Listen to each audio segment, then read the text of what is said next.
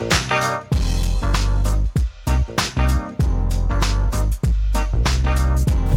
right, another episode of Good Story. We got our special guests here with Jasen IU and Chaz IU. We'd like to welcome them. Welcome, guys. Let's get a round of applause.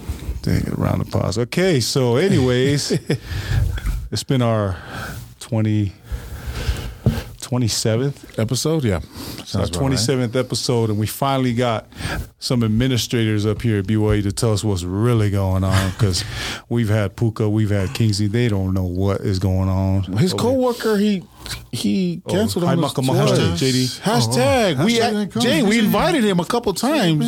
No. He's been busy. We invited him once. We only going to ask you once, so that's it. So we've hashtag is the Aaron to the Moses. You know what I'm saying? He should have came first. JD, we love you, JD. Love you, JD. No, what? Yeah, we love JD, but we're still trying to figure out what he does at BYU. But anyways, don't worry about that. Anyways, let me give a little intro to our family that just came out here. Chaz, he's got numerous awards. A national recruit, came out to BYU, had a lot of offers. Washington, which I thought he should go, and there was other places that had offered him. So, you guys want a drink? We got some non-alcoholic bubbly and some Mountain Dizzo. They good. Good right here. Anyways, so let me just give you a little intro. Our cousin Jasen, man, he been around the world, but just to give you a little tidbit. Jay used to work at the school up north, and tell us a little bit about your role there, Jay. That was, they call it now like an analyst. That's what I was. That was my role up at Utah for 3 years. Before that, I was 4 years at Snow College. I was a defensive line coach, and then Coach Anderson had called me in January, asked me to be a part of his staff up there, and I loved it. Had a great time with Coach Witt, with Coach John Pease, rest in peace. That's my guy. The OG. Yeah, he's the OG, and had a great time with Morgan and Jay Hill and all those guys over there. Doug LSI in the weight room, Greg Argus, all those people. Brother Doug. So it was a great experience. After that opportunity, I didn't get the full-time D-line coach position, and which was a blessing in disguise. I didn't see it then. I was a little low-key upset that I didn't get that job, a little bitter. And we're going to make you pay. Oh, sorry. Sorry. But I had the opportunity to coach my son. So I was able to coach him from his 8th grade year all the way into his junior year. And then Kalani called me in 2016 to be a part of his staff, and the rest is history. So congratulations to Jasen. He actually just graduated with a master's degree at BYU. He also got his did I say master's? Yeah, master's. Yeah. He got his bachelor's degree also at BYU. And he also is a graduate of Etowanda High School. Eagles, baby, 1990. A lot of you guys don't know. A lot of people don't know where that is, but that's Upland Valley. That's Rancho kind of. Chaz knows that's where he served his mission. Rochester. Wow, and Chaz served his mission there. That's right. Yep. Chaz went back. He had a lot of Rancho. He had a lot of disgruntled people. He knocked on his door and they're like, "He's your dad, Jasen IU." Yeah, that's where I really found out the business down there. Oh yeah, yeah. But that's times are in the past. That's for another show, because you know what? Without Joanne, you are nothing. Shout out to our sister Joanne. Shout out to Joanne. So let's give a little highlights of some of the stuff that Jasen has been able to accomplish while he's been at BYU. He established and implemented the current BYU football academic expectation program with the players and coaches and faculty appreciation program, the guest coach of the day. I actually was able to experience that. They came down and there was a lady that was in the equipment room that we actually chased down, and she was actually even on vacation, but you guys gave her that award. Am I right? Yeah. Right. So I was able to experience that. Yes, I'm at the facility more than I should be. So anyways, he created and coordinated the BYU. This is our family tradition, the trunk or treat. So the trunk or treat, that's a huge thing, and lots and lots of candies. Give you the MC. No way. And we won't talk about, man, it seems like there's not a show that goes by we don't talk about JD. That's the influence. That's what's a hashtag. That's hashtag, man. He developed and coordinated the Youth Pro Day. event, Big Man's Camp, and the 7-on-7, coordinated and successful BYU NFL Pro Day.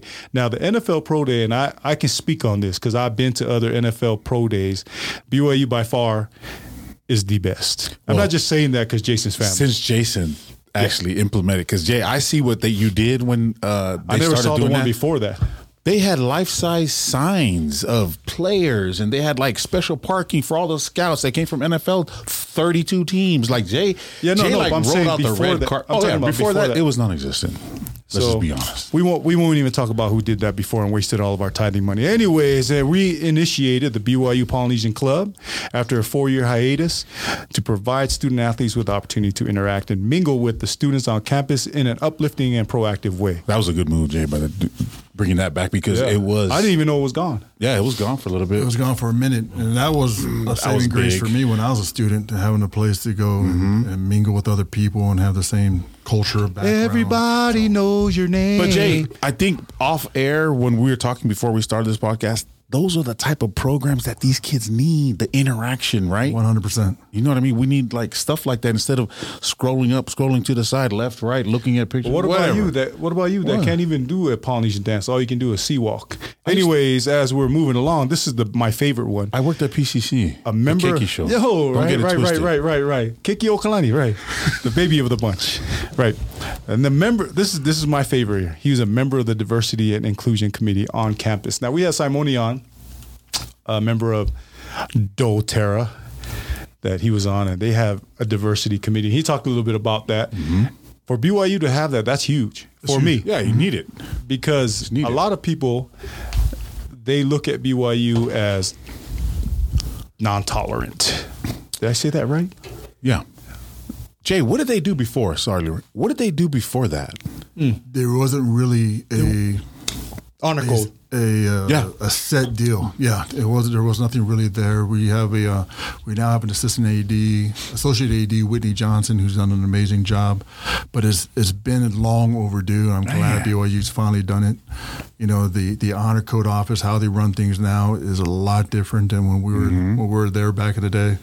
And so they've made some great strides and great change. I'm actually really proud of the change that we've done and how we've come as a university with diversity, inclusion, belonging, the honor code, all those things. So Because, Jay, when recruits come, non-members, right, of the LDS faith, it's a culture shock. I'm surprised BYU's never had something like that before. But now, since Jay's been there and started all these programs, it's great, man. I just think they're moving in the right direction. All the little things, all the little hats that you wore, Jay. A lot of people don't know behind the scenes. Jay wore a lot of hats. Like you're just saying all these things that the titles, but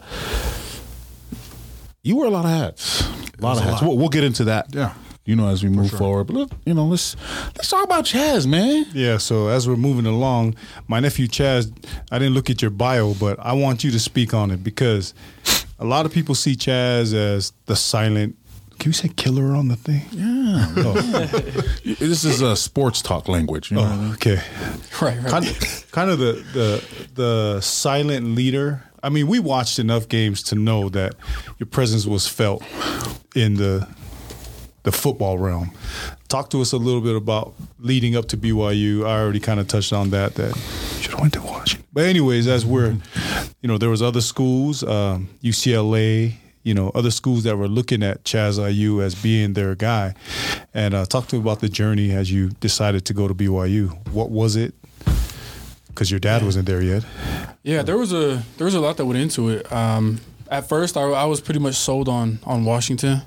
My visit actually at the time when you went to when you went on a visit to Washington, they said that you couldn't commit to them on the visit because, they just knew how good they were. Like you go to Washington on a visit, you want to commit on the spot. Mm-hmm. So they told us you have to go home and then think about it for a little bit, and then you can call us back and say you want to commit. So they didn't even give me the chance to commit when I went there. So wrong move. Oh, sorry. So it was really between BYU, Washington, and UCLA. UCLA was my dream school for a while. I just remember them in Oklahoma. Oklahoma was another one of my dream schools, but Oklahoma, they had I felt disrespected by them a lot throughout my recruiting process. Speak on it, nephew. What?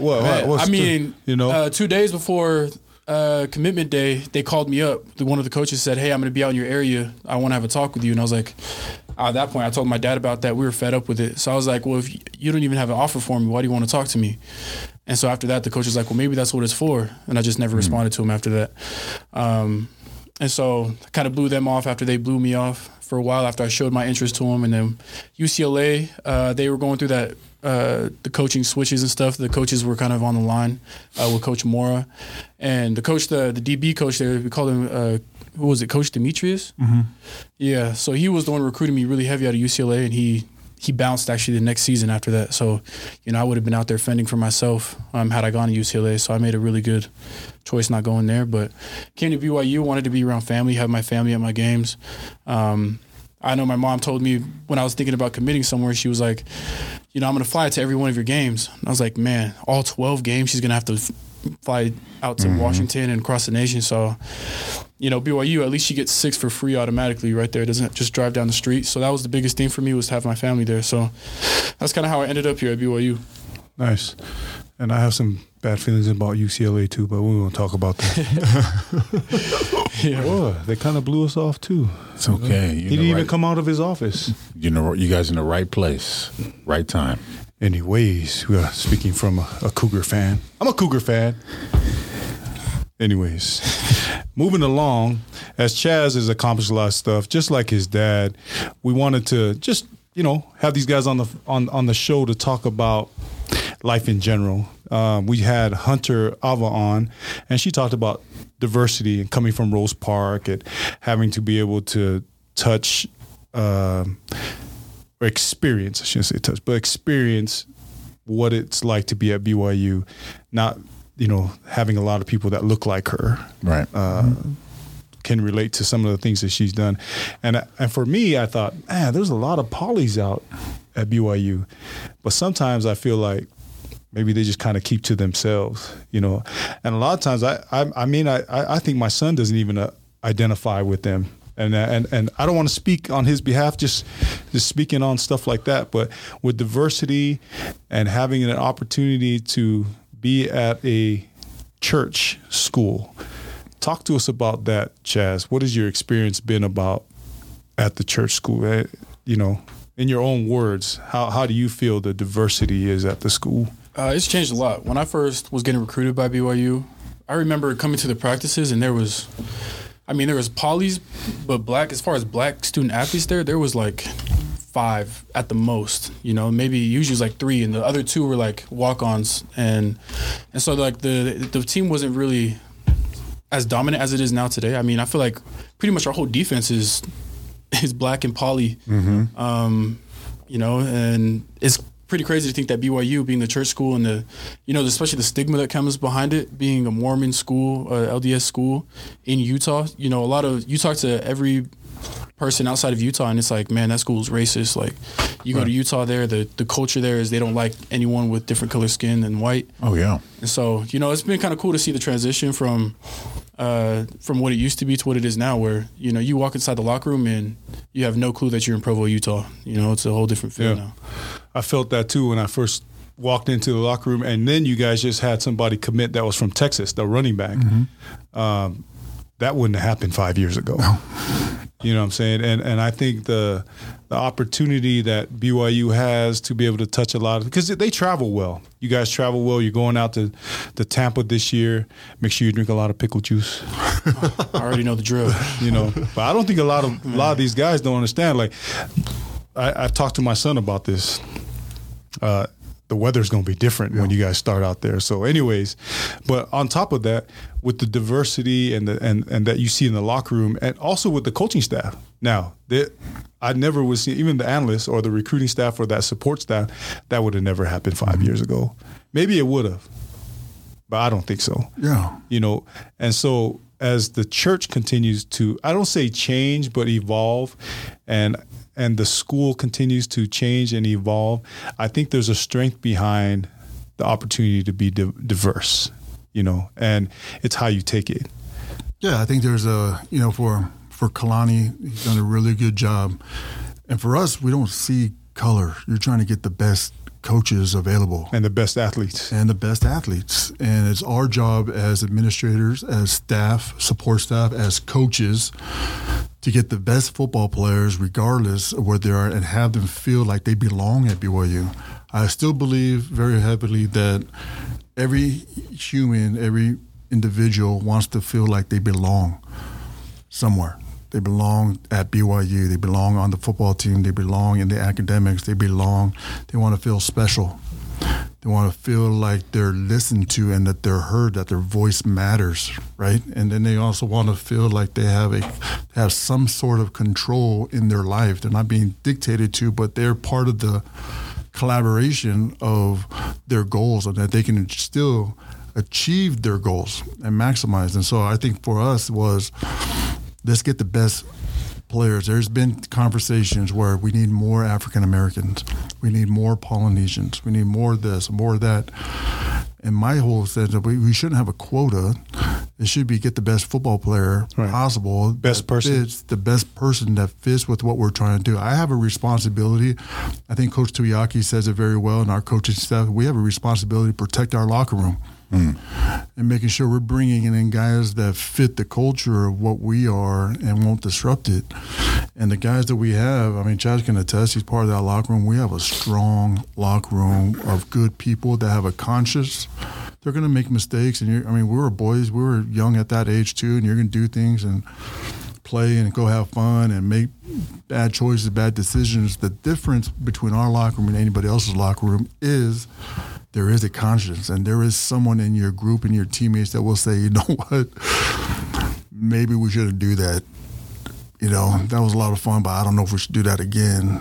Or maybe one more time. Maybe one more time, but there is someone, right? Like you have to make a conscious choice. I hope so, right? Because I have a son that's in the locker room too, and I have a son too. I hope his older cousin's watching out for him and slapping him in the head. I got him. But I also see it like Chaz takes that responsibility to bring. There's no real hazing in our locker room. I mean, we'll tease and we'll make him do the fight song. We'll do some different things, but our guys remember what it was to be a freshman when they came in, and they're paying it forward. And I think that's why, top to bottom, we should not be beating SC and going 6-0 against the Pac-12 and beating Power 5 teams. Top to bottom, just from a roster athletic perspective, the secret sauce is the guys in the locker room and their character and how they battle for each other. And like I said, it's 123 guys, man, in the locker room. Right. It's a lot of guys. That's a lot of guys to manage. They're not all Eagle Scouts. Right. They're not all goody two-shoes. They come from all different backgrounds, different people, and there's a reason why our non-LDS players love BYU. And even if they are no longer on the team, they kind of stay. It's the culture. It's the culture you guys created. Right? And so we've got a long ways to go. We've come a long ways. We have a culture of love and learn, and I think that we're blessed with strong leaders and strong players, and we have excellent coaches that know how to coach ball. But there's more to life at BYU. If you're coming just for the football, then there's probably other places to go that will be better for you. That's what you're looking for. We're trying to make men great fathers, great priesthood holders, great husbands, great great sons, great nephews, great uncles. So tell me one thing. If you can name one thing that's the difference between this culture now and say 5 years ago or 10 years ago. Tell me one thing that you think is different, because there have been some great players that come through this program, and a lot of great fathers, a lot of great priesthood holders. Tell us what the difference is now. What do you think? So when you first came to BYU as a freshman to where we are now, what do you see a difference? What do you see? Yeah, I see a huge difference. Like when I came in as a freshman, you couldn't speak up, you couldn't say nothing as a freshman. As a freshman, you just come in and you kind of, that's how it goes in everything. Like you go to the league as a rookie, it's going to be like that no matter what. Yeah. You know, and so that's kind of how the culture was. I mean, they try to get us to shave our heads as freshmen. You know, they had made us do some dumb things in the locker room just because, you know, you're the freshman on town. So every time we got into practice or anything, if I try to coach somebody up, like they wouldn't even, you know, bat an eye. They wouldn't even look at me, hear nothing. And, you know, nowadays I think we understand. I think everyone on the team understands, you know, that everyone brings a value to the team. And so everyone contributes. You know, we have guys on the team that have been, you know, on the scout team for 3 years in a row, and they're correcting some of the starters that have been there for forever and like putting them in line, and the starters don't, you know, talk down on them, don't say nothing like that. So that's huge. You know, the value that everyone brings is seen, and I think that's why we're able to beat those teams is because, you know, that we've already accepted, you know, everyone's accepted their role, and no one has, you know, devalued somebody or made them less. They, you know, I've let them play their role and help use everyone to your advantage, really. You know, there's none of that. You know, these are our starters and these are the guys. Everyone take care of these guys. You know, everyone on the team is taken care of and everyone has that mindset. So I think that's been the biggest change since my freshman year to now is, you know, it's really hard to point out just one leader. You know, there's going to be guys that never touched the field this year that have been, you know, key instruments in leading the team to how our success is. So that's huge. That's big. And Chaz, that all starts from the top, right? Like that actually trickles down. That comes from coaches. That comes from the leaders on the team. Like, what are some of the things that has helped you mature and change from being a freshman to now? What are some things that you're doing differently now to get ready for the season coming up? Man, there's a lot to it. I think the biggest, I mean, as far as it goes, physically preparing, you know, as a young kid, you can eat whatever you want and stay up however late you want. Like, right. I remember, freshman year, you come in, you're up until 4 a.m. just hanging out. Like, you're not even doing anything. Games, you're just up. Whatever, yeah. For no reason. Yep, I got those calls from the dorm. Hey, we're up till 4 a.m. throwing water balloons at people outside. We're doing the dumbest things, and then turning right around 6 a.m. practice, and we're doing just fine, keeping up with everyone. But you feel indestructible. You feel like I can do it. I can do this. But that only lasts. It only lasts so long, and then all of a sudden you stay up late one night, and the next day you're hurt the next day, and it's like, man, I can't be doing that no more. So, you know, that as far as that goes, I take care of my body a lot more than I used to. I, you know, pre-practice, post-practice, you know, routines that I'm doing now. That's something I'm doing to prepare. As far as an IQ standpoint, watching different film, listening to different things. Our team does 2 times a week. We do position film watching, and none of the coaches are in there. It's just players in there. We just go in there and chop it up and kind of give feedback on each other, give our own ideas. And so I think that's actually been a huge thing because it's crazy now because the young dudes in our locker rooms are able to teach, you know, the plays and stuff like that. Like, we're obviously the guys that just came in within the last 6 months aren't teaching, but guys that are just in the program for the last year are in there teaching. So, you know, me, you know, usually the leader is like the one that's up in the front, like, listen to me. You know, I'm in the back and I'm just letting them teach now, and they're doing things. I'll correct things now and then, but, you know, I think that's what it really comes down to is just, you know, letting the youngins, you know, get their time in, you know, step in front of a whole classroom when the pressure's on them and see what they can do. Do you sometimes feel like you have to step in, though? Definitely, yeah. There's definitely times where you got to step in. I mean, these are 18-year-old, 19-year-old kids that just came out of high school, you know, so they're not thinking the same way that me at 23 years old I'm thinking, and you know, they're maybe not used to the type of workload that comes with it too. So there's times where you have to come in and kind of, you know, give a dude a pat on the shoulder or pull him aside during the workout and be like, you know, I get what's going on, have them talk things out. Really, that's it too, is listening to them most of the time too. Like, you know, especially guys that are coming from out of state. There's guys that I've heard struggles I've never even heard of. You don't even see in movies, and you're like, holy crap, like, you're struggling with things like this and you're coming to work out today. Like, so that's kind of something that I do where I'll kind of intervene and come in and, you know, talk to other players like, hey, look, this dude is going through this right now, not giving details obviously, but, you know, looking out for the dude. That's really when I step in. And that's a big thing because a lot of you deal with the guys that have walked through different walks of life. Like, you don't know what they're going through. And so a lot of times my counsel has always been, you know, to my own son that you don't know what people are going through, man. You know, regardless of how angry or whatever you're going through, you know, you're a team. And in the end of the day, that's who you are. You're a team. And so that's great counsel because that's what a great leader does, is being able to adjust and being able to relate to different people, even though you haven't gone through those different things. But I think with the listening ear, that was the key to me. What you said is being able to listen, and that's something that Strawn needs to work on. Let me add to that, because my first 4 years at BYU with Kalani, I was the director of athletic relations, which really was, I was the academic liaison, I was the honor code liaison, I was the housing liaison, I was also the NFL liaison. So I was a lot of different things, wore a lot of different hats. Parking lot liaison, go get the snacks liaison guy. Can I get a shirt liaison? You know, What size is that? Sneak in the back date liaison. But anyways, it was I grew up in a very strict home. I was coaching. I was very disciplinarian, especially with my coach. I was really into details. Chaz can tell you. There was a time in his life where I was banned from coaching him from my wife, and I could see that. Because I was coaching at Snow College. I was coaching at Utah, and then I'd come to here and see him, and I'm trying to project to him like, no, son, this is what you do, and he's 9 years old, and I'm coaching him hard. And it got to a point where the game wasn't fun for you, right?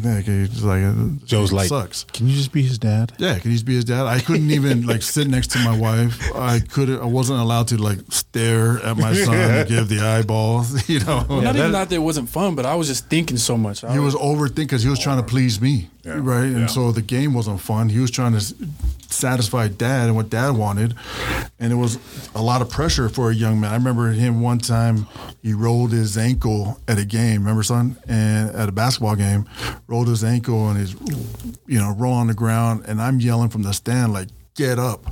Like, get up. Don't ever let your opponent see you hurt and rolling around like that. Don't ever hurt your ankle. Yeah, walk out. And so I've had to take a step back and change. But like I said before, the command style of coaching, teaching, parenting, where you're a dictator, is not as effective when we were kids. We were taught blind obedience. Mom talks, shut your mouth. Dad talks, go do it. I don't need to hear your opinion. There's no questions, and you're gonna go do it right now. I don't care what you're doing. You're gonna listen and do that. That style for this generation is a different generation. It's not as effective. They need to understand why. Why am I doing this? How come I'm doing this? So if you can't explain the why, then you're going to have a hard time being a leader or a teacher or a coach or an administrator, even as a parent. So now what is the why? Now is the why. With the kids, like before, I would be class checking them. So I go up to their school and I class check. And, at BYU, you don't want to be a big distraction to the professor and be disrespectful to the professor. So I would tell all the kids, hey, all the players, be right in the front. Wherever the front door is, be close to the door. So when I peek it open, I want to see you right there. If I don't see you, I'm going to call you. And if you don't respond within the next 30 seconds, I'm going to mark you absent. I'm going to tell your coach, and then you're going to run in the morning. You're going to do some type of discipline. So if they're not there? If they're not there, right? And so if I don't see you, you can say that you're there. If I don't see you, you're not there. Right. And so I would tell these kids, so I'd open the door. They're not there. I text them, where are you? I'm here, coach. I don't see you. I'm in the back. I didn't tell you to go to the back. I told you to be right in the front. Some of these classrooms at BYU, they have a back door. So I go into the back and I go look at them, and they're in the back, hoodie on, glasses on, speakers on, not even paying attention. And I'm yelling at them, mouthing outside the door, what the heck are you doing? Like, I told you, take your helmet off. You're being so disrespectful. Right. And so it's like, you're going to run. That's it. You're going to come back. We're going to punish. I'm going to tell your coach. I'm going to tell your head coach. You're going to get it, Yeah. And after time, you would think after the first time that they would, okay, next day, go to check class, same thing. Next day, go check class, same thing. I'm like, what the heck? So I remember dressing down a couple of these players and asking them, what are you doing? Disrespectful. So now you're disrespecting me because I told you to be in the close. I was taking it very personal. They came and said, Coach Jay, I'm telling you, I'm paying attention. My headphones are not even on. The reason why I put my glasses on, my hoodie on, and I'm sitting on the back, I am scared to death that the teacher is going to call on me to answer a question. Yeah. And I'm terrified of that. I don't want that, and it made me take a step back and say, holy crap, Yeah. I never Anxiety. even thought about that. Berating them, but Anxiety. there was something going There on. was something going on, right? Yeah. And that was Anxiety, just with right? everything, right? And so it's easy, now in academics, it's easy to check and see how I can pull all their grades. I can pull what assignments they missed. I can see what grades they got on those assignments. It's very easy to say, okay, he got 3 Fs. That must mean he's not dedicating his time and he's probably playing video games or doing something stupid, and then try to punish the kid, not knowing at all the why. And so my role right now as the assistant athletic director for academics, and I oversee all of football, is to not react at the what, ask the why. Right. What's going on in their life? What's happening at home? What's going on with their mental health? What's going on? Are they battling with an injury? Are they trying to get playing time? The coach kind of ripped on them.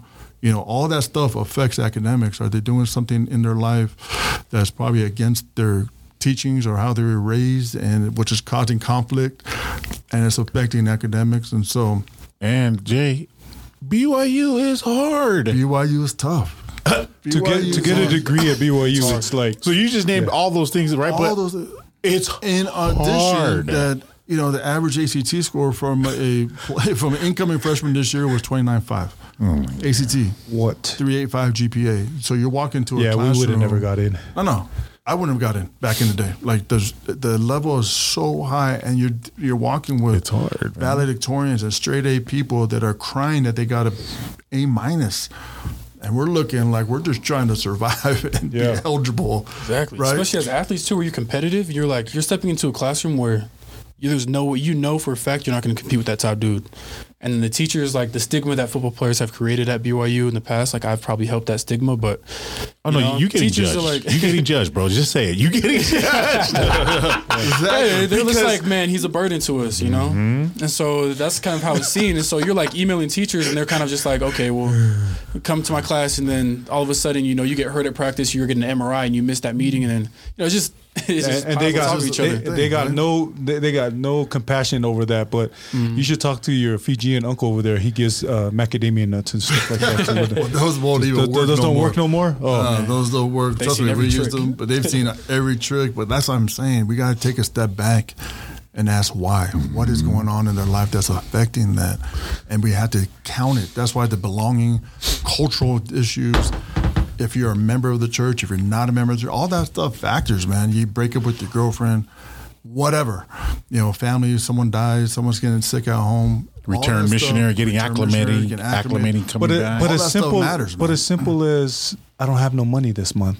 I'm sad. Like I don't know where it's coming I'm gonna out. pay my rent. I don't Right, know yeah. how, electricity bill. I got to do this. How am I gonna get food? All that stuff. Because then my family doesn't have the money to help me. So a lot of people what I'm they don't understand that They don't because understand they come from that environment, which leads us to the next our next subject, which is the kids. We always talk about physical health. We talk about spiritual health. But again, our subject is always leads it back to mental health because a lot of us parents that, Jay's older than I am, but a lot of us parents, By like 9 months. Strauss is older than me too. So, but as we in our generation, if I told my dad again, you know what, I have ADHD, or like he's like, oh yeah, go run around the yard a few times and then run that off. Go mow the lawn. Get that energy out. Yeah. So to them, they don't understand that. Now we're in an age where if a kid comes to you, we've seen the drastic, what could happen. We've seen it. We've heard about it, with people that are close to us that have taken their lives, and so now as parents, we have to take a step back. Like, wait a minute, how come we didn't take the time to listen to our kids? Why didn't we find out what the why is?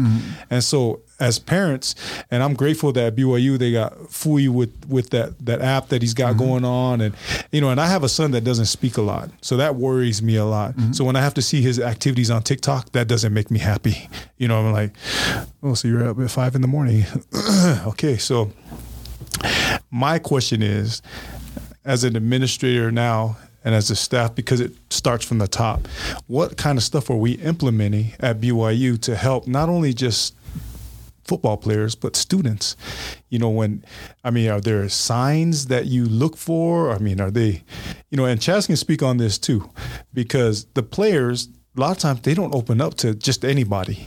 you know, and that's why I said players have people in their little circle, Yes. you know, that they talk to, and it never comes to the parents sometimes. You know, so as a parent, that's scary for me. Because it shows like it's a sign of weakness when guys talk about it and it's not. Especially right? in our culture. It's a Our big culture, stigma, especially with Polynesians. our culture, they sweep it under the rug. They don't Right. want to talk about it. They're like, shut up and suck it up. Yeah, you know, and I mean, we call it out, right? Like, hey, you're being stupid, you're being dumb, or and so there's been a lot, and I've actually learned a lot from my son. I actually converse with him and ask, okay, I have players, how's best to address this type of issue, because I'm still learning as well. Mm-hmm. What I found and what I've realized is that my role as the academic advisor is more than that. My role is an advocate.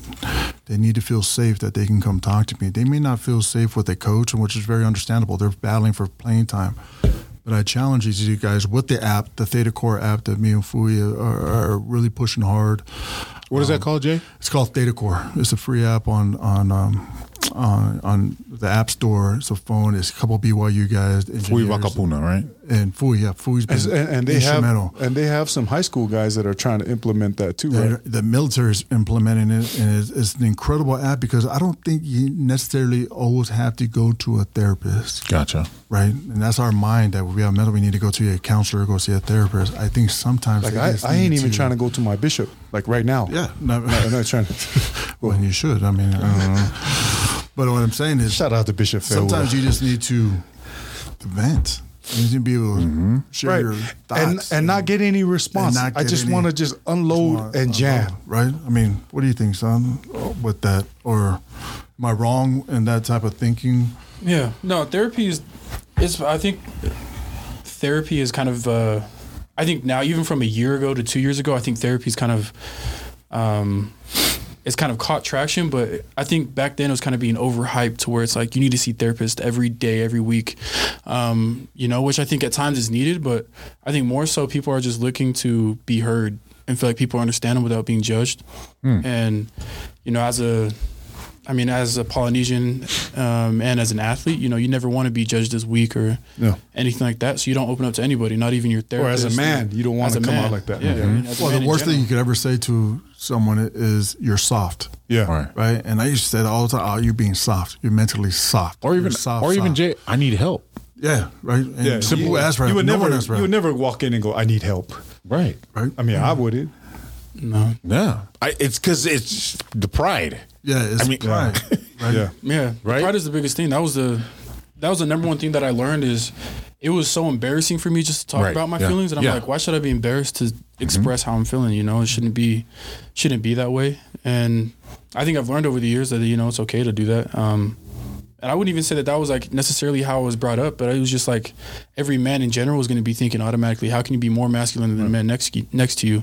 Right. How can I have an advantage against my opponent? And that's just kind of what we've trained into our minds is, don't show any weakness. Don't let them know that you have any emotion. And that's how you're able to. You're a machine. You're a machine. You do whatever you want, when you want, and it doesn't matter what it takes, you're going to do it. Because even for me, I couldn't see myself apologizing to nobody. You know what I mean? To say I'm sorry. And that was a huge thing for me too, to have to tell somebody, especially my own kids, because parents aren't perfect. Mm-hmm. But to me, I'm thinking, doesn't matter what I say, that's what you do. You know what I mean? And the generation now is that we need to be more open to what they want to talk about. Yeah, well, I think there's a lot of pressures. Parents put a lot of pressure in what their vision. They want what's best for your children, right? Mm-hmm. And so you living a life already and having a lot more experience than your children, you've already been through the pitfalls and made the mistakes, and you don't want your children to make those mistakes, right? And you're like, look, you're so close. You have all this talent. Just listen to me. Do this. Don't do that. Don't go out. Stay here. Do this. And Yeah. and when they make a mistake, it's not like, oh, how are you doing? You okay, son? It was like, I can't believe it. You're jeopardizing this opportunity. Now people are going to look at you differently. When he was trying to get recruited or when he was getting offers, everything was based on perception of what the coach, what Chaz was. He's an Eagle Scout. He does all this. He plays great. Straight A student, all that stuff, and you're building this resume for him. And as a parent, you're like, okay, good, you're on track, you're doing all the right things. any little mistake, you're like, what are you doing? You're ruining your whole future, right? Because we want what's best for our children. I think that's okay, but is that what's best for? Yeah, because inside he's suffering. Inside he's suffering because you built this. I'm just saying, he's not suffering, but like, that's not what I really want to do, or I didn't want to do that. You know what I mean? Well, one of the things I remember my brother CJ was very, very talented, right? And he's 6'5", he's 270, he can run, he's aggressive, he has great get off. Like, he had it all. Yeah. He had the whole package. And I remember when he got drafted by the Bills, I went to all his games. I went to every game. I went to games at Oklahoma. I went to games at BYU. I went to games at Snow College. I went to all high school games, Lone Peak games. I filmed as many. So you were LeVar Ball. Okay, yes, I was LeVar. I was LeVar for my dad and for me. And yes, did I jump over the fence and go talk to the coach when they took him out? Yes, I did. That was me. But I saw him, and I remember going to his very first preseason game at Buffalo. And my mom and dad, we flew out there to go watch him play. And we were sitting 20 rows up, and I was just watching. I was so proud of him. Like, I can't believe you're wearing an NFL thing. And I was thinking, man, what would I do? And I was watching his body language. I did not like his body language at all. I thought that he wasn't in tune. I saw the other players, and they were high-fiving and rah-rah. CJ's never been the rah-rah guy, though. And I'm looking at him, and I'm texting him. I'm texting him as if he had his phone on his shoulder pads. And I'm like, way to get him fined. You're going to get him fined. And I didn't understand. I'm like, you look like you belong on the bench. Like, yeah, that's what you deserve. You don't even look. Get in tune. Get involved. Like, show some excitement. Like, this is a blessing. You made it to the league, and that behavior. No wonder the coach don't play you. I didn't know that they had a $20 million defensive end and an $18 million guy, and it's a business, and those guys are going to get their reps. And he's an incoming. He's a rookie, 7th round draft pick, and he's going to get his reps in the fourth quarter. Right. That's just how the first preseason game. I had no idea. So after the game, I'm sitting outside waiting for him to come out of the locker room. And he says hi to my mom and dad, give them a hug, give them a kiss. He looks at me and he's like, what was all those text messages? And I'm already older brother, like, well, yeah, you see what I wrote? That's what I meant. That's what like, you didn't look like you belonged. You didn't want to be there. And he's like, Jay, come here. So I said, CJ's 10 years younger than me. Right. And he's like, Jay, come here. And I went over there and said, I don't love the game. Exactly. He told me this story too. I don't love the game like you and Maddie. I'm just really good at it. That's huge. And I don't do the stuff that you guys do. I'm just really good. I recognize that I'm really good at it. And that took me back. And I'm thinking to myself, did I ruin that for him? Does he not love the game because of me? As a big older brother trying to tell him and dictate and teach him the right way, and that got me like, am I ruining it for my son? Is that not fun? And your intentions are good. Like, my intentions, I want you to succeed, and you have this talent, son, and I know you can make it, and blah blah blah blah blah. And, and we get one tracked, and pretty soon it's your life that you're living. It's not his life, right? And you're like, don't do that, son, because that's not what I would do. And thinking that and anyways, I just remember that it's like, I don't love the game because your passion may not be the same passion as your son or your brother, and sometimes you can't read that as a dad, or when your son's talking about, because he talks about it. To him, his life is football, but I don't want him to identify himself as you're just a football player. You know what I mean? Yeah. And so that's a huge statement. And I remember when CJ shared that story, because it pretty much tells you that, look, I'm my own person. I'm a person that's going to understand that my role in life leads through this, not encompasses this. You know what I mean? Like, my life is not about this all the time, because I move on. And now CJ's over coaching at Texas Tech. Well, that's what I'm saying. And you're looking at it, you think that this is the path, and he had a different path. Right. At BYU, Oklahoma, NFL, blah, blah, blah. But you look at him now, incredible father with his daughters, incredible husband with his wife, very devoted, very loyal, very committed to his family. You know what I mean? At the end of the day, that's what's most important. He provides for his family. He sacrifices. He's at Texas Tech. He's gone through those different things, and that's what you want. Yeah. It wasn't the way you thought it should go. Right. But he got there. He still won't share his drink with you because he's a germaphobe. Yeah, but anyways, as we're rolling along, it's a great story because CJ, he embodies that whole, I'm going to take this route, and it's the road less traveled, but I'm going to make it, Exactly. and whether he loved it like somebody else, it didn't matter. He was going to make it. Well, the crazy thing, like Chaz is, I call Chaz, how many times have I mistake you and call you Siege? Because they're so alike, their personalities, the way they think. And as a matter of fact, CJ has been a great mentor for Chaz. And they have a special relationship that they talk and they see, because CJ recognizes and sees a lot of himself in Chaz. And I'm so grateful for both my brothers, Maddie and CJ, have been huge mentors for Chaz and helping him go through things, being a college athlete, how to train and deal with injuries. Both of them had major injuries.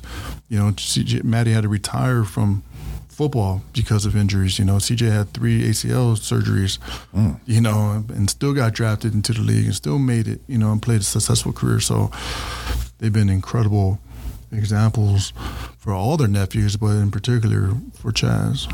What do you think, so? Yeah. They looked out for me a lot. I've had a phone call.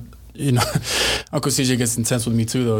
He gets mad at me when I screw up and stuff. And I had a call with him about a month ago, and him and my Uncle Matt were both on it and kind of just set me straight. Had to put me back in check a little bit.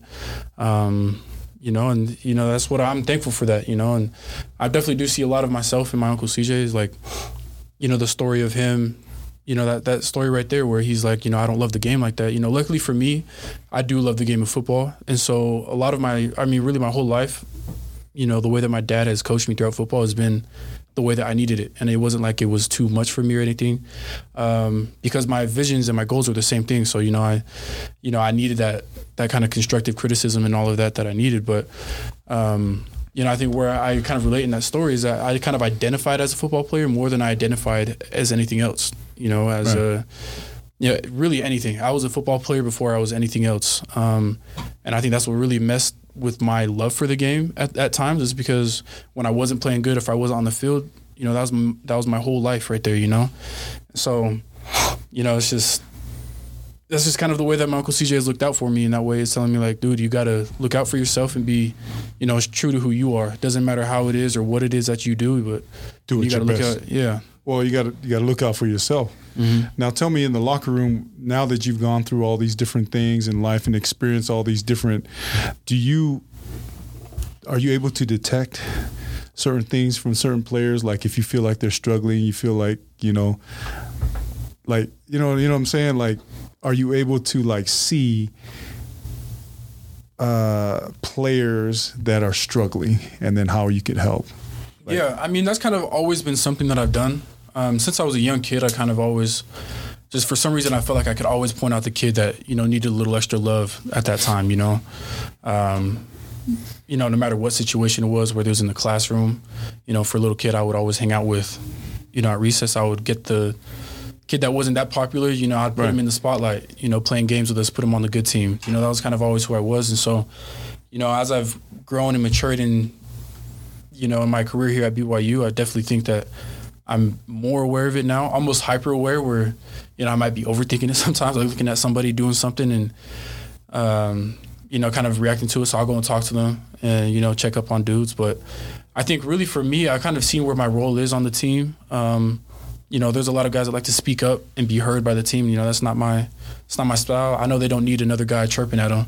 Yeah. So, that's kind of where it comes, where I just look out for the guys on the team. And, you see it in a lot of different ways. I've had a lot of guys actually just reach out to me, just ask me like what, I do to, help out with my mental side of the game and how I stay sharp, where I don't really, So what is your let my routine? emotions get to me. What is your routine to get mentally ready for a game? Like, is it in your playlist? Is it you're like you eat a certain food? You know, what is it like? Because the reason why I ask that is a lot of players, they hide behind some of the things that they see, and I'm just speaking in general. I'm not speaking specifically as somebody else. And the reason why I ask this is because a lot of players will come in and talk to us about stuff, and then they don't want to talk about it on air because they feel like showing weakness. You know what I mean? So my question to you is, how do you prepare mentally, even for the day, not just for a game? Because you've already had a few years. You're mature enough to know that you don't need no preparation or whatever. But CJ was one of the persons that told Kingsley, this is what I did to prepare for each game. And that pre-workout is still what he used even in high school. And it was the little things, getting there a little bit early, you know, warming up, getting a good sweat, you know, and getting your mind right. Pick a playlist that is something that you feel familiar with. Kingsley listens to 90s music. I don't know why he listens to that, but because he just listens to what you listen to. Yeah, I mean, whatever, you know. So talk to us about that, you know. Definitely. I mean, for me, all growing up, I felt like I needed to be perfect in everything I did, and that would always throw me off. If I did one thing different in my pregame ritual in high school, it showed in the game. I would play terrible, and it would be the smallest thing, like, you know, I had like a pair of socks that I would wear. And if I didn't have that pair of socks, then I feel like I'm playing terrible, superstitious. And, you know, if I didn't show up to my classes that day in high school, I'd be like, oh, man, I'm cheating life, so the game is going to cheat me. You know, things like that. So I was, and I don't know what changed in college, but in high school, I was on top of everything. Like, I would do everything perfectly. And, you know, what I've kind of learned to do now is just to do things like you said that you're familiar with, like a playlist that you're familiar with. And I do have a game ritual where the night before the game, you know, I'm not doing anything stupid. You know, a lot of people, you hear all these things about teams that travel the nation. They're out doing dumb things. You know, I think our team is actually really good at not doing that. I think our team has bought into that. But for me, that's something that's, you know, very specific to me is I like to be in the hotel, being in a place that I know I should be. Because if I'm not, then I feel like I'm cheating myself. Chaz, you know why BYU doesn't do anything stupid when they go like out of town? Because most of them are married, and they got their wives texting. Where are you? Send me a picture. That's my next question. You got guys getting married all the time on the team. Pini Katoa just got engaged. Shout out to Pini. So, how is it being in the locker room, man, with a lot of married guys and guys getting engaged, man? Do you feel pressured? I don't feel any pressure, man. Okay, good. A lot of us, like I would say a year ago, a lot of us looked at the married man, especially Jaron Hall. We talked to Jaron Hall. We're like, dude, like when Zach Wilson was at BYU, that dude was, you know, there in the morning, and then he'd be there till 10 at night watching film. That's a different breed right there, man. Different breed, Zach. you know. But the thing is, like, he didn't have that commitment of it, having to be home. Right. And so to us, we're like, dude, like as a quarterback, like, what are you thinking having a kid now? Like, he just had that kid before. How old is it? Like almost 2 years now. And then some of us in the locker room were like, dude, I don't know what he's doing, man. Like, he's a quarterback. You just got to act different as a quarterback. Look at Zach. Look what he did. And now I'm like, he was like, we talked to him about it. He's like, bro, if anything, that's giving me the more motivation than anything else. To make it. He's like, you know, I got a daughter now. I got a wife that is depending on me. Different type of motivation. And she's buying into my dream with me. So you know, a lot of the times in college, the wife is the breadwinner until they graduate, you know. So he's like, I'm having her work all these hours and I'm not going to make it. Like, I can't have that happen. And so, you know, being in the room with married men, it kind of changes your perspective. You hear a lot of things that you're kind of like, nah, that's whatever. I'm never getting married. I don't, you know, I just need to focus on football, eat, breathe, and sleep it. You know, and now, like, after 4 years of being in college, my mindset has kind of shifted, and, like, you know, you need someone that can hold you down. Yeah. That's kind of been the married influence on me. Well, it's a different demographic, right, compared to all the other teams, college teams. And I think it's a great demographic, to be honest with you, because you have a lot of good married guys in that locker room and the good examples that you can look to, not only like players, but even the coaches. One thing that, man, I'm going to be straight up, man. You know, you were born of goodly parents, bro. Your parents are awesome. So my little parting words to you, Chaz, is basically, even if football doesn't work out, whatever you do in life, the one thing that you have is your parents, your mom and dad. They're some great people, especially your mom. No, that is. And I totally agree. I totally agree with that. So because if you're looking for somebody to hold you down until you get married, your parents can hold you down. Yep. You know? So, I mean, if you're talking about the opportunity to play football anywhere, because you really could have went anywhere, but an opportunity to play at home, that was something that we overlooked, and we not devalued. Yeah, we devalued that. We thought you that did, because I was telling you BYU's. he did. But full circle, to see a kid like how he is now is crazy, you know, because I didn't see that. I thought he's going to get in, but things don't work out. The Lord had different plans for everybody, and your dad said it was divine design. So for an opportunity for a player like yourself to be in a locker room with all these married guys, that's a demographic you don't see at any school.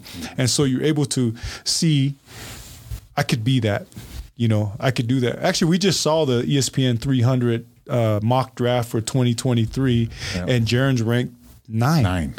And that's crazy, you know. So Zach, of course, was 2, but return missionary, married kid.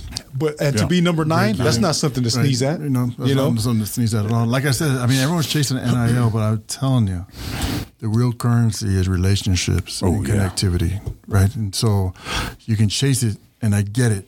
I totally get it. Of course, if someone's going to offer, I'm going to take it.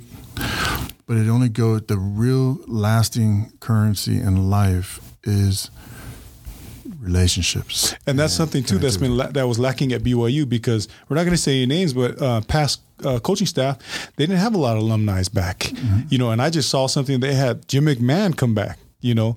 Ty Detmer, he's always been around, but Jim McMahon, I never thought in a million years I would have him back.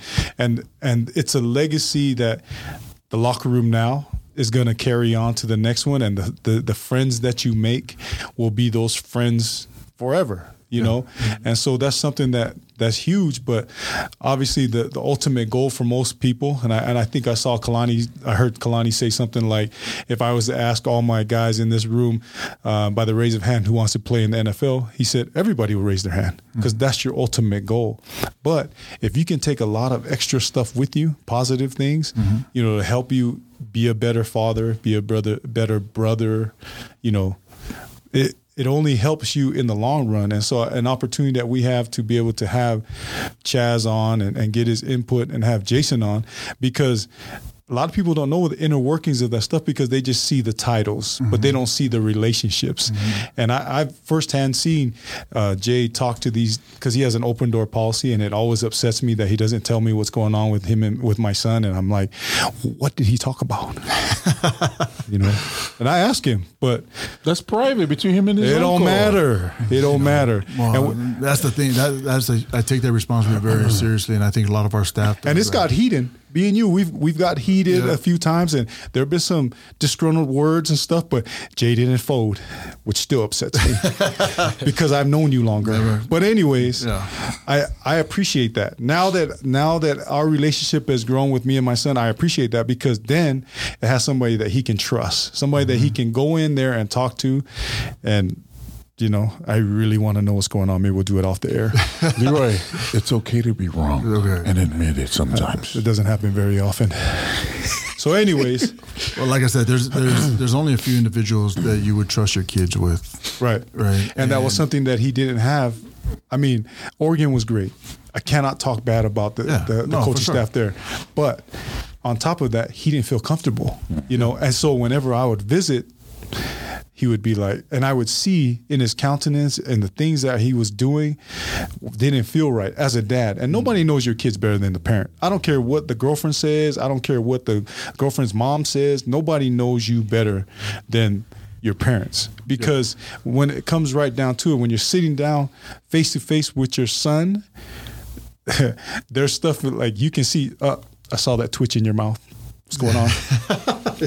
You've seen it their whole life. You're blinking too much. Yeah. You look like Cousin Smokey, because he's on this. He's on this stuff right now. Smokey, Smoke. Leave Cousin Smoke alone. Stop swearing on our Facebook Live. Anyways, the opportunity to have a kid in an environment that he feels comfortable and safe is the most important thing. And we see a lot of these kids that they're committing to all these different schools. Hey, BYU may not be what it is for you. You may not get a big NIL deal and stuff like that, but your mansions are built in heaven. But anyways, as you're rolling along, what is important to the parent? What's important to the kid? For sure. Because all the kid is thinking, oh, the gear, the facilities, they're thinking that. But when they come, and it's a maturity. Like you have 18, 19-year-olds. Kingsley's 19. He's still immature. But he understands now the importance of a family base, a support system that actually he can trust. And so that's my 5 cents. No, I think that's great, Leroy, and I think that's what we try to do at BYU. And like I said, like you said, he hit it right out the bat, right out the field. It may not be for everybody, but I do take that responsibility that a parent is trusting me with their child. And I know our coaches take that responsibility, our training room, our weight room, that we're an extension of the parents. And I take that very, because what I want from my son, I'm hoping that down the line, someone will do that for him, what I'm doing for others, right? As a father, from one father to the next father, and to take care of them. And I don't care what they do on the field. Whatever. I know they're going to be successful. I know they're going to be great. But it's what they football, do. Exactly. Like Chaz kind of mentioned, like these poor kids, their whole identity is football. So if they don't get the playing time, and they can't control that, that's really up to the coach. You can have the greatest practices ever and dominate, but it's up to the coach and that game plan and what they're trying to do. And I will jump over the fence and come over there and fussy the coach. But you know what I mean? But it's out of their control. But sometimes what do we say to the kids when they're not playing? Why aren't you playing? Mm-hmm. What happened? What'd you do in practice? Yeah. Why didn't you play? You should have had more games. You should have had more reps. You should be the one starting. You should be and so you're not even thinking about their feelings. You're thinking about, how come we're not playing? How come and that becomes their whole identity, right? And so their whole identity is based on playing time, which is out of their control. So really, mental health is control what you can control, right? And just be, life isn't fair. It's just not. And you're going to be mistreated, and you're going to be judged wrong. You're going to be all these things, right? But you got to be able to move on. But you have to be able to open up and talk to someone that you trust, right? Open and honestly. And be open and honest. And it's hard to be vulnerable. Yeah. As men, it's hard to be vulnerable. To say, I'm sorry to my wife. Yeah, I screwed that up, right? To be vulnerable with each other. It's innate in us to try to front. We're going to front with our friends. We're going to front in front of our children. We're going to front. It's just how we do. Right. On the basketball court, when you're playing around, you're going to front already, automatic. And so it's very hard for us to be vulnerable, to open and show that we do have weakness. That's why we mix with Kisa Kava. Shout out to Kisa Kava. Oh, sorry. Shout out to Kisa. Oh, sorry. So, just to throw that out there, that's why we mix Kisa Kava, so we can be vulnerable and tell each other that we're just a grown man. But Jay, I think it's important. All those things you said is, and also, are they happy? Are they happy? Right? That's it. Not even on the field, Chaz. Like, whatever you do on the field, you do on the field. But are you happy? And even if they say yes, are you really? How do you follow up with that? Because you knew the commitment pattern going on a mission. Like, oh, did you go on a mission? Oh. So what is your follow up? I'm just saying. No, are you happy and with life? Like, not even about football. Like, talk about after the off the field stuff. I think Klein does a great job with win or lose. When you go out to meet your family, they should not know whether you won or lost. Right.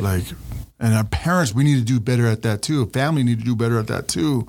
This is a young man that poured it. You think he's trying to lose? Like he's trying to miss that block, trying to miss that tackle?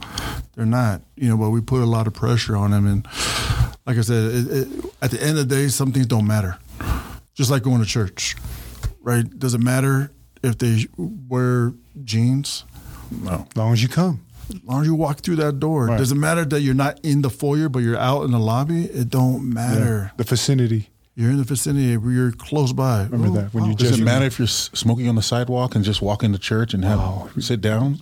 Wow, It doesn't matter. This sounds like a lot of personal history stuff. It doesn't matter, guys. You're in church. Because one day. Good thing we don't have our YouTube channel up right now. You'll be able to see what's going on. Well, anyways. Good thing we didn't have social media back in the day. That's another. That's the thing, though. That's another podcast, Jay. Because that's a good story. Because our kids got to understand that their parents aren't perfect. We aren't perfect. But I always tell my kids the famous one that I'm not perfect, but I'm perfect for you. So any experiences that you may have from this point on as we are talking, let's grow from it. Let's not move backwards. So my kids, they don't listen to this podcast, so I can say whatever I want. Even when I teach my class, because I do have a calling at church, I always use them as an example because that's realistic stuff. When I share something, I see your cousin like cringing. She's like, I can't believe you just shared that. but that's me. And so as a kid growing up, my experience with my dad, he didn't talk to us about nothing, nothing. And I love my dad and everything, but they taught through example. So if I saw him go to church, I figured that was right. Because if it was important to them, it should be important to us. That doesn't work nowadays. There's a lot of talking. There's a lot of dialogue that has to happen before you say, hey, we're going to go to church. Are you going to church? And then they're like, I see the eyes rolling, so I don't jump up and kick somebody in the, so I'm like, okay, hopefully I pray that we see you guys at church. And then you bite your tongue and then you leave. And then hopefully they're there, And then I will call the uncle. Did he show up at your ward? So there's a lot of things that, because as a parent, you're like, man, those are free blessings that you're missing out of just to show up. You know? I think as parents, we try our best because we went through those to not have your children go through the same mistakes. But at the same time, we forgot that we went through those mistakes. Yeah. Right. And so it was like, we did it. Right. We went through those things and we kind of try to forget, like, honey, I didn't go to church for a year and a half. Is my mom and dad on this? Hope they're not on this. Hi, auntie and uncle. That wasn't me. That was Leroy. That said that. Hey, repentance is a beautiful thing. You know what I'm saying? Like, you forget that because you don't want to go through it. But I was a kid too. I made stupid mistakes, and being able to share that with my children, with my son, my daughter, like, it's okay. Like, we'll get through it. Yeah, I wish he didn't make that decision because now we got to go through this step and this step is this step. But I went through that too. Yeah, it's okay. Right? And it's okay. And I'm so grateful for, like, Chaz has a great relationship with Joanne, with my wife, and they talk about a lot of things, probably more so than he can talk with me, which I'm grateful for. And I told my wife, I don't care. Like, as long as he's talking to you. As long as he has somebody 100% that he can talk. And sometimes I'm like, I've told Chaz, like, you had to say all that to Mom? Like, I know. Like, sometimes I have to tell him, like, dang, I should have. I could have said it. Because you can't take it back. You shared all that? I had to tell myself, like, you don't have to share everything with Mom. But I'm just, it's such a beautiful thing, and that's priceless. And I'm so grateful that Chaz is very open, and my daughter's very open. And it's hard to have that relationship where they can trust, right? That they can share that they made mistakes or they made these choices or they're in this life. And that's what we are as parents. If it was easy, we'd all go straight to the celestial kingdom. Right? Like, just like with academics, if everyone got A's and B's, there'd be no reason for me, right? Or my job. Repent. You know where that's at, right? Oh. But anyways, so, like, well, I appreciate blessed. You guys on, because it sheds a light on the things that, as parents, because not just a parent of an athlete, but as a parent, because, there's a kid that you would walk somewhere and you may know them, but you just walk by because you're like, that's not my kid. But as a parent, man, that could be your kid. So stop in give a few minutes of that kid's time, because like Chaz said, man, I wish I had that power of discernment to be able to see that kid's got something wrong, because that's a gift. That's something that you can do. But I'm so caught up with the things that go on in my world that I got to slow it down to be able to relate to my own kids. And I think that's that. I'm just telling that. I'm not preaching to anybody. That's just for me. Well, it's hard. It takes time and it takes effort, man. And what do they all say? You spell love, Time. And it takes a little extra, especially at BYU as a coach and as a staff member.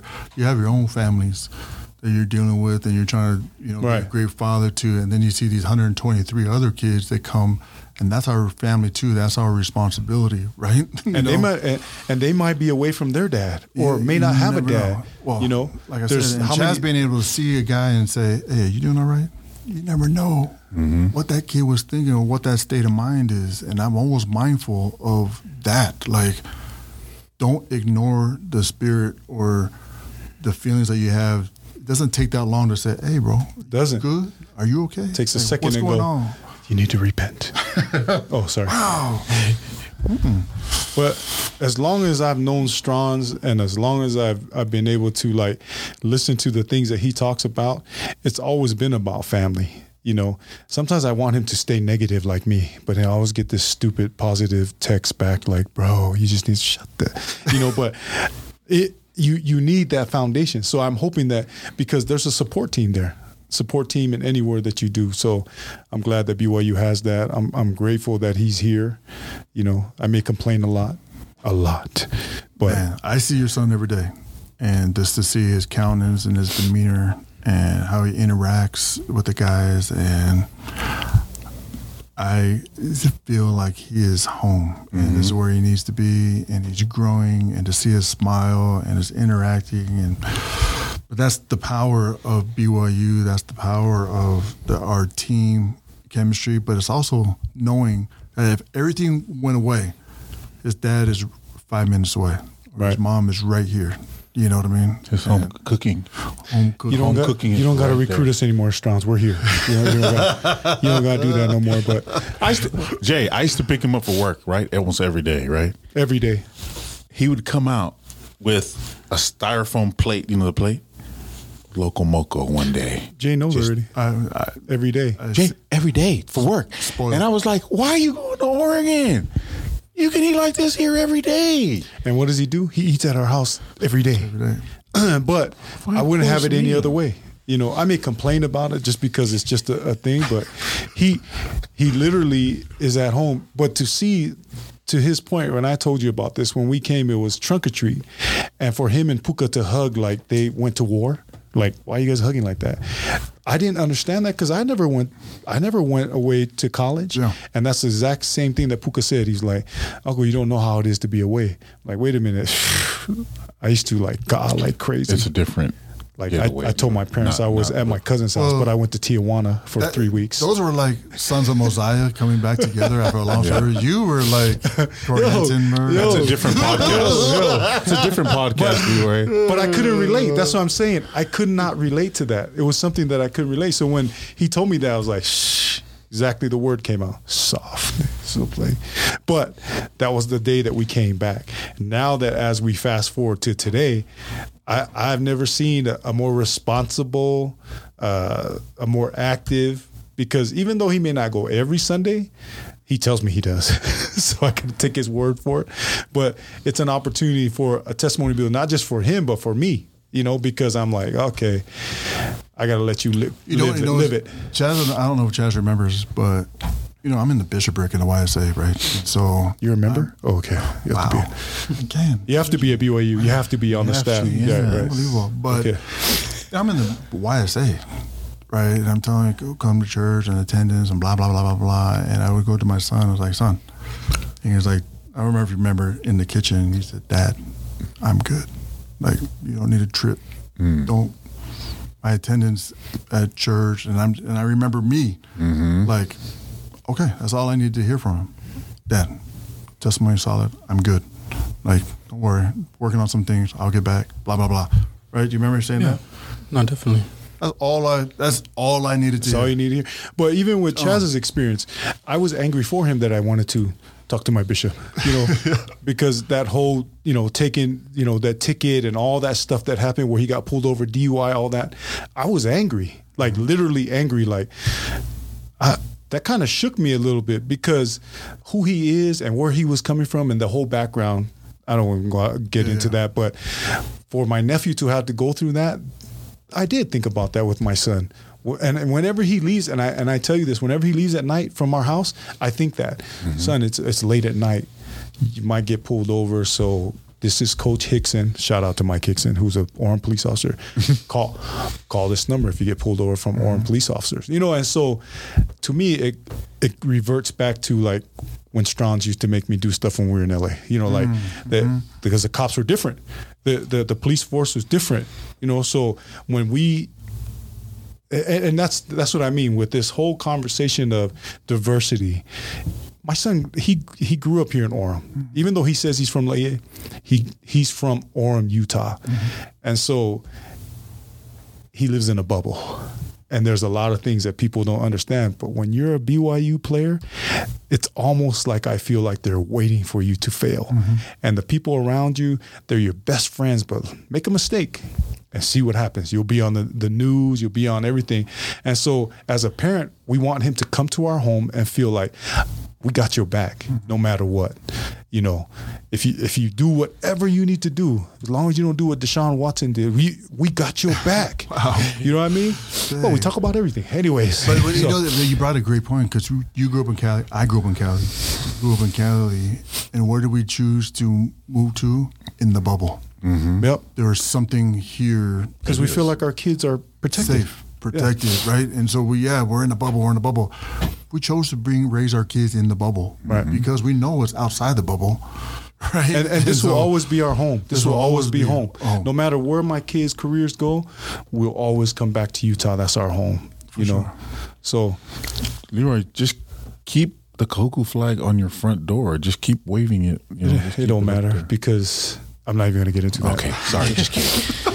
But we love you guys. Appreciate all that you guys do. Thanks, Jay. And Chaz, say, appreciate because it, not only with Jay, I didn't even touch on that, but man, what a role model, because there's a lot of kids that are thinking, assistant athletic director, we got a Pauly that's in there, Samoan that's in there. You know what I mean? Like, that's huge, you know, for a lot of people, you know, master's degree. And so they see that. And so I'm proud, you know, I'm proud that you're there, and hopefully you'll become the president. Wow. And very blessed. You know, it took a lot of hard work, and there were some ups and downs for sure that we've talked about. But at the end of the day, the Lord knows. Divine design. And I look back and I'm like, man, I've only been there 7 years. This is my 7th year. And to have that title, I never would have thought, but the title to some is very important. It is a validation for me, you know, and I feel like someone recognized the work I was trying to do and my heart and why I was there, and sacrificed the finances. My wife had to go to work because I was making a third of what I used to make in the private sector. Right. And I know that. And Joe quit right now. You know, but it was all worth it. I wouldn't take it back. And now I have an opportunity to be more intentional with the young men and my steward. But you don't have to concentrate. You don't have to worry about the financial aspect. Now you can concentrate on your job 100%. On my job. You know, well, you deserve it, Jay. They need you there. You know, with the programs that they have going on, they need Jay there. There ain't nobody else that can say they have a son in the program and be able to have that insight, the recruiting behind it.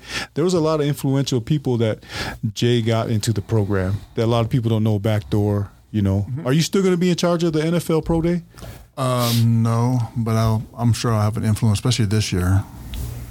Need to have one. Especially at least one more year, or maybe 2 more years. 2 more years, but it's the railroads. And David Almodovar, you know Dave. Me and him. But he changed positions too. He's senior associate, but we're still running together as far as, you know, he's an incredible man, and we've done that together. And so that's a machine that's really, really, really. Just make sure he don't get another black eye. But anyways, rolling. So we'll tell you about that off air. But anyways, we love you guys. Appreciate you guys coming on our episode of Good Story. See you guys next week.